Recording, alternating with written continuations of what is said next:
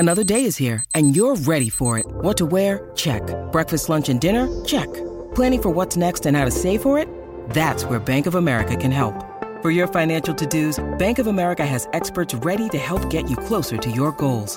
Get started at one of our local financial centers or 24/7 in our mobile banking app. Find a location near you at bankofamerica.com/talktous. What would you like the power to do? Mobile banking requires downloading the app and is only available for select devices. Message and data rates may apply. Bank of America N.A., member FDIC. When you need mealtime inspiration, it's worth shopping Kroger, where you'll find over 30,000 mouth-watering choices that excite your inner foodie. And no matter what tasty choice you make, you'll enjoy our everyday low prices, plus extra ways to save, like digital coupons worth over $600 each week. You can also save up to $1 off per gallon at the pump with fuel points. More savings and more inspiring flavors make shopping Kroger worth it every time. Kroger, fresh for everyone. Fuel restrictions apply. Welcome to the New Books Network. Confounding, exhilarating, and contagious. Emotions matter, and so does applying emotional intelligence. Welcome to Dan Hill's EQ Spotlight, the podcast where emotions rule. Whatever the topic, how do hearts and minds collide? Find out with your host, a college professor turned globe-trotting EQ entrepreneur. His mission? Each week, Dan joins prominent authors in decoding how emotions drive outcomes and make people tick. Now, on to the show. Hello, everyone, and thank you for joining me for the 123rd episode of my podcast, Dan Hill's EQ Spotlight. The series appears here on the New Books Network, which has as its motto, sharing knowledge so people can thrive. Today's topic is increasing prosperity for you and the nation. I'm joined by Roger Blackwell, who, along with Roger Bailey, is the co-author of Objective Prosperity, How Behavioral Economics Can Improve Outcomes for You, Your Business, and Your Nation. The publisher is Rothschild Publishing. Roger Blackwell is the author of 40 previous books and a former professor at The Ohio State University, where he served in the business school as well as teaching courses for the medical school and as a member of the Black Studies faculty. In addition, Roger has taught and done research in 39 countries and for inmates at the Federal Corrections Institute in Morgantown, West Virginia. Welcome to the show, Roger. Well, thank you. I'm glad to be here. It's my distinct pleasure to reconnect with Roger, who, by the way, for listeners, was a prominent person to endorse my first book, Body of Truth, back in the day. So let's move to your book, Roger. What's it about? It's about how to be prosperous, very simply, but it's what behavioral economics does to help prosperity for individuals or for businesses or for the nation. And that's why we call behavioral economics something old, something new, something borrowed, something blue. And the old, of course, is traditional economics that have been around for a long time. But we don't throw those away. We add to them the psychology and sociology, and that's where the something new comes from. And it's something borrowed heavily from the Austrians, Schumpeter and von Mises, and something blue. You know, a lot of people think capitalism is all red. Well, it isn't. The capitalism that survives will be something blue in it as well. So that's where we get the feeling that it is behavioral economics as a kind of a distinct, but not totally different view than traditional economics. Sure, and one of the sayings about behavioral economics is that classical economics kind of thought of us as decision makers along the mark of Star Trek and Mr. Spock, and we're a little more like Homer Simpson from The Simpsons, and that there's a very human element to how we make decisions and how we behave. And for that reason, I've always found behavioral economics very liberating and down to earth and realistic. You mentioned an author in the book, and you mentioned a lot of authors. It's obviously you're extremely well read as well as so prolific. A writer I hadn't actually heard of before, George Katona. I'm probably not saying the name right, but I'm intrigued how he got into this realm and how that might inform some of your own insights at times. Yes, George Katona is a fascinating guy. I never met him personally, but he was a Gestalt psychologist who ended up in the U.S. And wrote during World War II, actually, The Psychology of Economics. And he was a psychologist, not an economist, But people have probably heard of the Consumer Confidence Index, which is Yes. what he founded at Ah, the University of Michigan, or since I live in Columbus, Ohio, we sometimes call that the University Up North Consumer Confidence Index. And sure. and he was really the father of consumer behavior, and we wrote the first textbook on that. Not the first, but one of the pioneering textbooks called Consumer Behavior. And he was very influential on how we developed that first textbook. But it really can be considered the father of behavioral economics as well. Good. I just was curious. I knew about Kahneman, and he came from a psychology background, but George's writings was one of the many things I learned in this book. So fascinating stuff. In fact, Dan, we called Katona the father, giving rise to the birth of behavioral economics, and the rebirth of it was Kahneman, who just a few years ago won the Nobel Prize, and quite a few other Nobel Prizes have gone to behavioral economists lately. Yeah, no, I've always considered that a really interesting and important contribution to what's going on in the field. So you mentioned in the book business leaders who start from nothing, and for instance, speaking of Walmart, Walton's rise and the fact that he started the company, when he was 44 years old, is really quite a remarkable story. So you talked about leaders who come from nothing, and that they're very much informed by certain values, certain characteristics. What have you found from your research as to some of the attributes of a person who achieves prosperity? Well, 90% according to Forbes magazine, 90% of all the current new billionaires come from people who started with nothing or nearly nothing. So that's an interesting number, because a lot of people think that you inherit wealth is the way you get wealth. And that's about 10%. The other 90% get it the way Sam Walton did, and Steve Jobs. And of course, I think it's interesting that the wealthiest person in our nation today is an African-American immigrant to this country. And the second wealthiest is a son of a Cubano who came as a refugee from Cuba with no English skills. He learned that in the refugee camp. And both of those are the wealthiest people in the nation today. Yeah, no, I think that's remarkable. I would have one caveat. I wouldn't say that Bill Gates came from nothing and that his father was a prominent lawyer in Seattle, but Right. the other examples you just cited are very strong indeed. But Bill Gates, I mean, he was just lucky because he was a college dropout, I'm joking, of course. Yeah. But that is an interesting point, that what separates the prosperous from the non-prosperous is often what they inherit in values from their parents rather than wealth. Bill Gates did have a father who was a prominent lawyer, as you say, and had a lot of advantages for him, and a mother who got him into a tech school in high school where he learned to code. And of course, one of the other wealthy people came along later, Steve Jobs, who was an adopted son, started Apple in a garage. And Bill Gates and Steve Jobs had kind of a running feud from time to time. And Bill Gates is quoted as saying, and speaking of Steve Jobs, he said he doesn't even know how to code, which Bill Gates learned in high school, actually.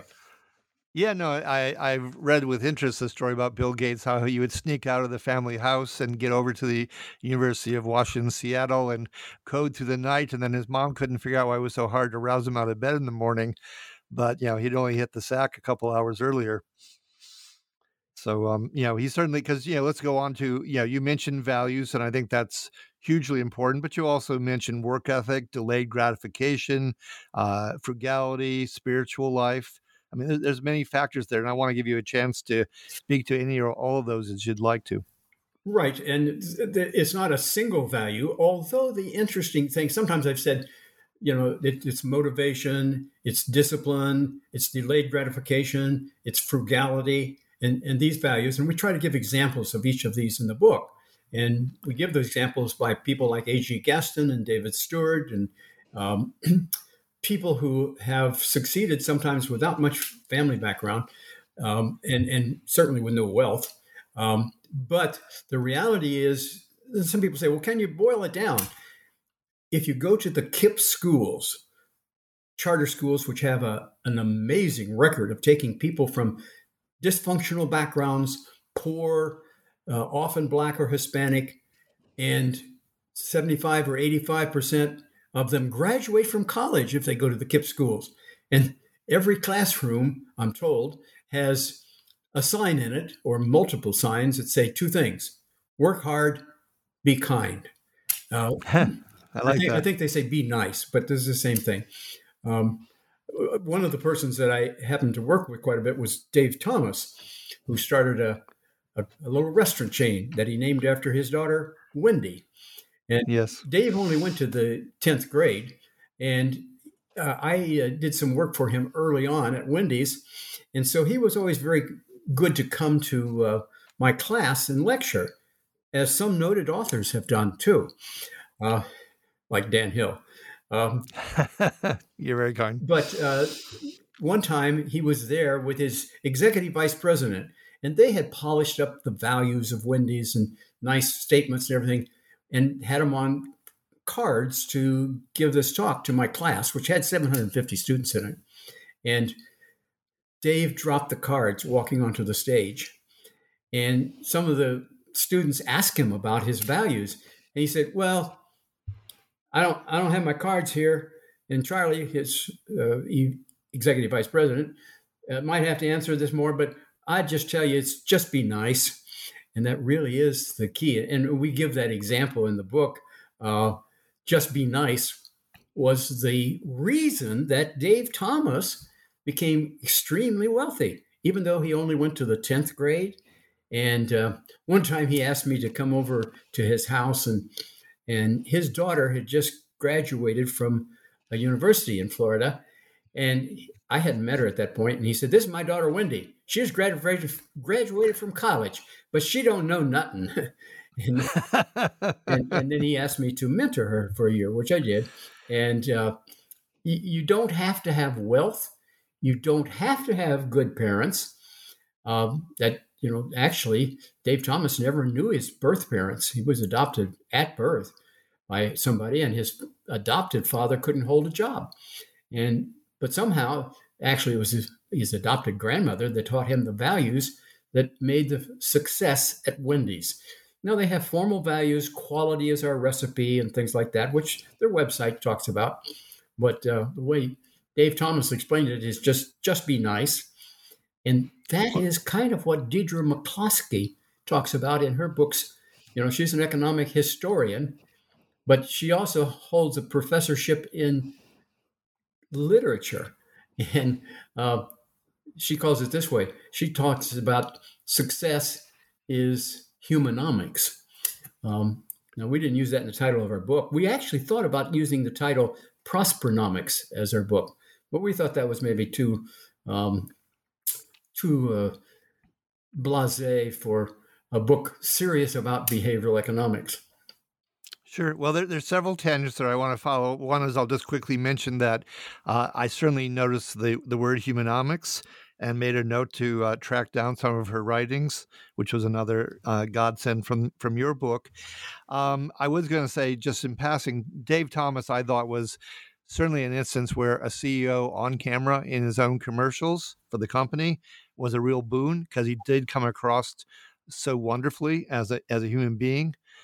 I can't say that I'm convinced that all CEOs benefit from being on camera, but Dave, absolutely. And then you mentioned something that I think is also important, because it fits with other things I've read and experienced in life, and it's in your book, the role of mentors. And I raise it in part because I think you've served on the faculty at for Black Studies at Ohio State, at the Ohio State University. And of course, from some of my other readings and experiences, I know that Black leaders, especially those eager to climb through the ranks, sometimes can feel themselves a bit cut off from the opportunity for mentors in larger organizations. And I wonder what Well, I think you see as a prescription there or a solution. I have 10 rules that I have adopted in my life. And the first rule is treat everybody you meet with respect and kindness. My second rule is if somebody treats you with lack of respect and kindness, go back and reread rule number 1. Sure. And that's really the secret. And it was kind of interesting at Ohio State. I had helped a number of the Black students, because many of them were sons and daughters of friends of mine, to get Black studies courses put into the university. This was in 1970, when Kent State was having riots and Ohio State was closed down for several weeks. And I helped these students get a course accepted for the curriculum the fall. We hired a Black studies professor, except in August, he didn't take the position.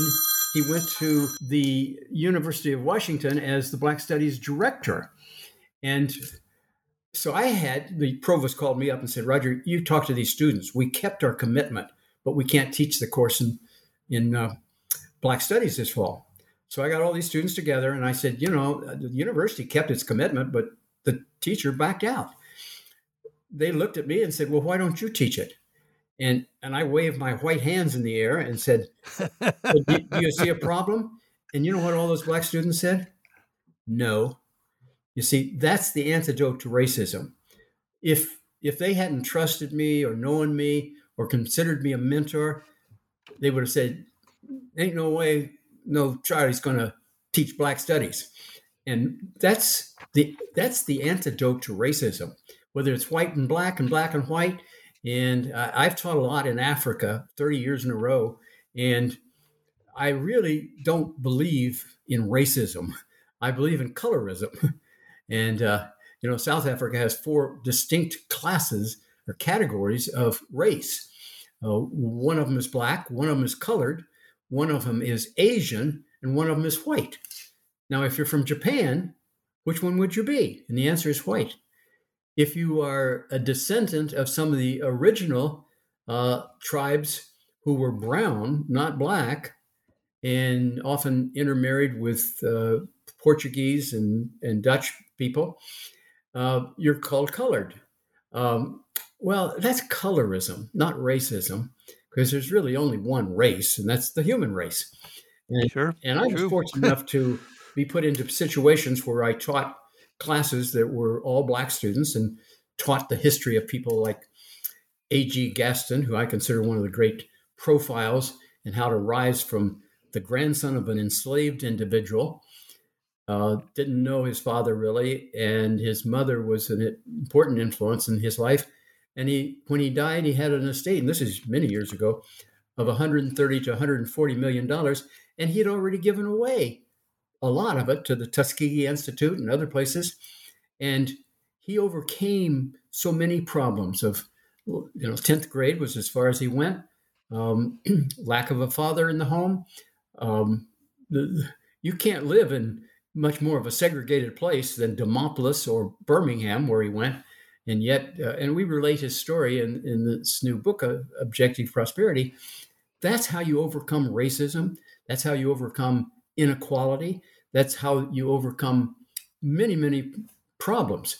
And you can apply that to individuals or to nations. And, in the first chapter, I talk about drop the dogma. I don't care whether you're Democratic or Republican. I don't care whether you're blue or red. Drop the dogma and dig deep into the data. And that's what behavioral economics, it's reality economics. It's what really works, not what people would like for it to work. No, and I'm very much endorsing that that approach. I believe me, behavior is what matters, and that's how you can get to changes. There is an area, speaking of delving into the data, there's certainly a strong passage that takes on Thomas Piketty and his writings on inequality and wealth. So your argument is that income inequality is significantly lower than 50 years ago, or is lower at least. I don't want to put any words in your mouth. I would say at the I same wouldn't time, say it's lower. We say okay. many people think it is getting much more than it used to be, and we present the data, and really we take the Austin Sprinter data and other data because Piketty is really wrong when he recommends as the solution transfer payments, but then doesn't count them into what the lower income people get. If you adjust for that, inequality is not dramatically higher or lower. And we probably the most chapter that raises the most eyebrows or curiosity is one we call the iconic ironic inequality paradox. And what the data show is the more inequality, I'll put it the other way, the more prosperity you get, the more inequality you get. You know, a lot of people say, well, the rich are getting richer and the poor are getting poorer. That's only half true. The rich are getting richer. That is true. But the poor are getting richer also, just not as fast. That makes a gap, but the poor get richer because of the rich, because the economy is not a zero-sum economy. And that's the first question we ask in the book. Is the economy zero-sum? If other people make more money, does that mean you make less money? No, it's just the opposite. The more money other people make, the more opportunity you have to make more money yourself if you're in the lower income. And that's, I think that I don't like to call it the most controversial chapter, because I think if anybody read it, they'd say, yeah, that's right. But it's different than what Piketty talks about. And there is a book that just came out 2 or 3 weeks ago called The Myth of American Inequality. But the data show that what's happening is the middle class is shrinking, but twice as many are moving up as are moving down. And we try to show people how to be one of those move up. Yeah. Yep. No, I understand all that. I mean, I did look up because I trust them a lot, and it tries to get me out of hopefully a left-right, blue-red dichotomy. I've always trusted the Pew Research Center's findings, and they would argue based on their data. I'm looking at an article I have here at my desk that there is a wealth gap, and it is growing. They in fact would argue that it doubled between the richest and poorest families from 1989 to 2016. But I understand your point about growing the pie and one of the things, a chance to lift all boats. One of the things we like to point out is wealth and income are very different things. You don't get high income because of your wealth. Some people do, about 10%. But what happens is you get your income, high income today, because of your meritocracy. Whether your name is Pat Mahomes or Tom Brady or lots of musical stars and others. Sure. But whether you get more wealth or not depends on what you do with that income. And you want people to accumulate high income when they're younger in order to have more income when they're older, but that only happens if they know how to transfer income into wealth. And that's probably one of the biggest problems I've seen in very low income families, whether white or black, but sometimes more among blacks, that no one's there to mentor them to show how to do that. And then they dissipate their income and don't accumulate the wealth. Yeah, no, I think that is a serious issue because, yes, the income might come, but the the wealth will not be sustainable. Yeah. And it's both white and black. I know somebody who's sold his business for $2 or $3 million, and his children are blowing out the motors of cars that cost over $1 million. And one of the problems with accumulating a lot of wealth is we find out that the ability to grow the wealth is not as fast as the ability of children and grandchildren to spend it. True. Yes. Well, you mentioned in the book that was it 90% of the cases wealthy families exhaust their estates within 3 generations. Exactly. So yeah. So let's go to a couple other things, because one of the things that's very courageous of the book is you really take a hard look at a lot of things out there, and you want to go back to the data to say how can we find a solution. So I was really intrigued. For instance, we got into questions of college tuition and debt forgiveness. I thought you had a very interesting approach. It's the debt forgiveness might be tied to serving in low-paying jobs in rural and urban areas with high concentrations of poverty. And you also mentioned the book vis-a-vis the same kind of discussion that was about debt forgiveness. This was on immigration, that settling people with skills in those 80% of our counties in the country that have declining populations might be an approach. So you have a number of things here that are really looking at issues the country is facing and how we're going to form policy. Before we run out of time here, I want to give you a chance to maybe touch on a couple of things that are of particular interest to you. Well, we do. We talk about, probably the most fundamental psychological principle validated by hundreds, probably thousands of experiments over time. I was part of a research group that looked at all the psychological journals for 60 years in the US and looked at the ones that where findings were replicated versus ones that were reversed. And the most fundamental principle is behavior that is rewarded is behavior that is repeated. If you want people to accumulate debt and then learn that that's okay, reward them for it. And if you don't want that, you do something differently. And those are some of the suggestions we put of doing things differently. We also point out that both of the authors, my author is Dr. Roger Bailey, who's brilliant. See, that's one of my theories. If you want to write a good book, find somebody younger and smarter than you, which I did with Dr. Bailey. And both of us paid for our own education. The only people who have to create debt are the people who don't plan well. And I sometimes, when I'm doing a seminar, I explain, people say, what do you mean by that? I say, well, take AP courses in high school, probably take an extra course each or most semesters, and most schools don't charge for that, and be very careful about changing majors. If you do that, anyone at most universities, I'm not saying all, can go through in 3 years instead of 4 years. Well, that's a big reduction right there.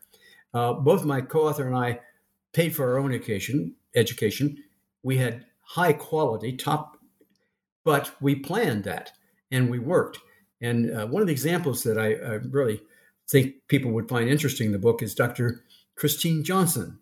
She's the relatively new president of the Ohio State University. And we talk about her scarlet and gray. Anybody who comes to Ohio State to get an undergraduate degree can now graduate without debt. Okay, well, a lot of people don't know how to do that. And so we give that example. It's called the Scarlet and Gray program. But it requires several things, but two things that are important. One is working, and you're going to be a much better employable person when you graduate with work experience than somebody with a 4.0 who didn't work in college. And second, she requires all students to take a course in financial literacy. Yes. Somehow you shouldn't be able to graduate from high school without a course in financial literacy, although mandates like that are usually not too valuable. But the people who rack up a lot of debt just didn't plan well. Yeah, no, I've always wished that there was a course in financial literacy, and then for the benefit of people's lives, that there would also be a course probably, frankly, on EQ, because you mentioned in the book that 85% of your career success financially is going to be probably dependent on your skills with human interaction and ability to lead others. So yes, if both of those kinds of literacy would be promoted and ensured, we'd probably all be much better off. And a lot of people don't know how to start their own business and become very affluent. The book I wrote before this book, Objective Prosperity, was called Saving America, how garage entrepreneurs grow small firms into large fortunes. And I have a chapter on Jeff Bezos. I have a chapter on Dave Thomas. I have a chapter on Steve Jobs and people like that, starting in garage. And what are the principles that cause them to it?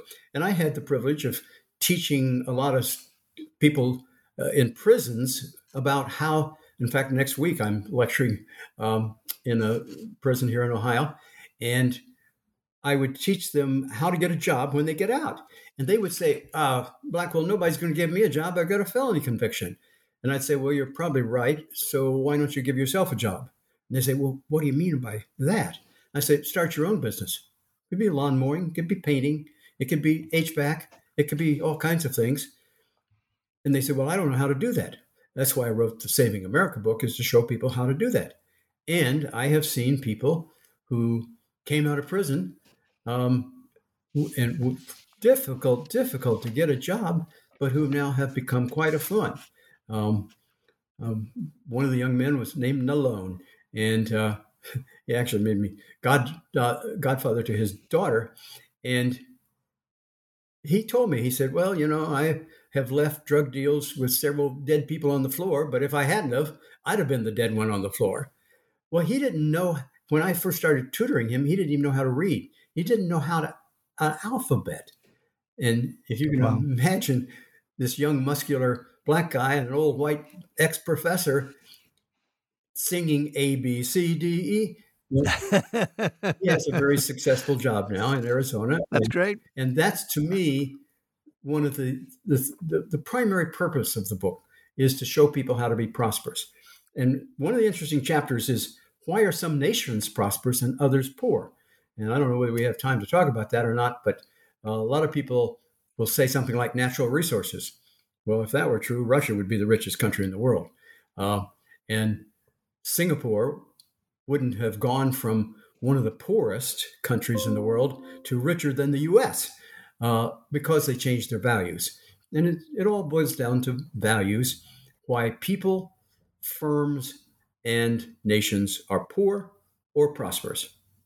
Yeah, no, I had noted, for instance, that you also taught extensively in Holland and the Netherlands, which I've done a lot of work in, and I really admire and respect the Dutch. So I think they didn't even have any land. They had to make their own land. That's true. So we do need to wrap it up, but I want to thank you, Roger, so much for being my guest. This has been episode 123, Increasing Prosperity for You and the Nation. My guest, Roger Blackwell. He is the principal author of Objective Prosperity: How Behavioral Economics Can Improve Outcomes for You, Your Business, and Your Nation. If you enjoyed today's show, please give it a rating or review on iTunes. Finally, I'd like to conclude every episode with an epigram. In this case, I took one from the classic writer Horace, who said, "Adversity reveals genius, prosperity conceals it."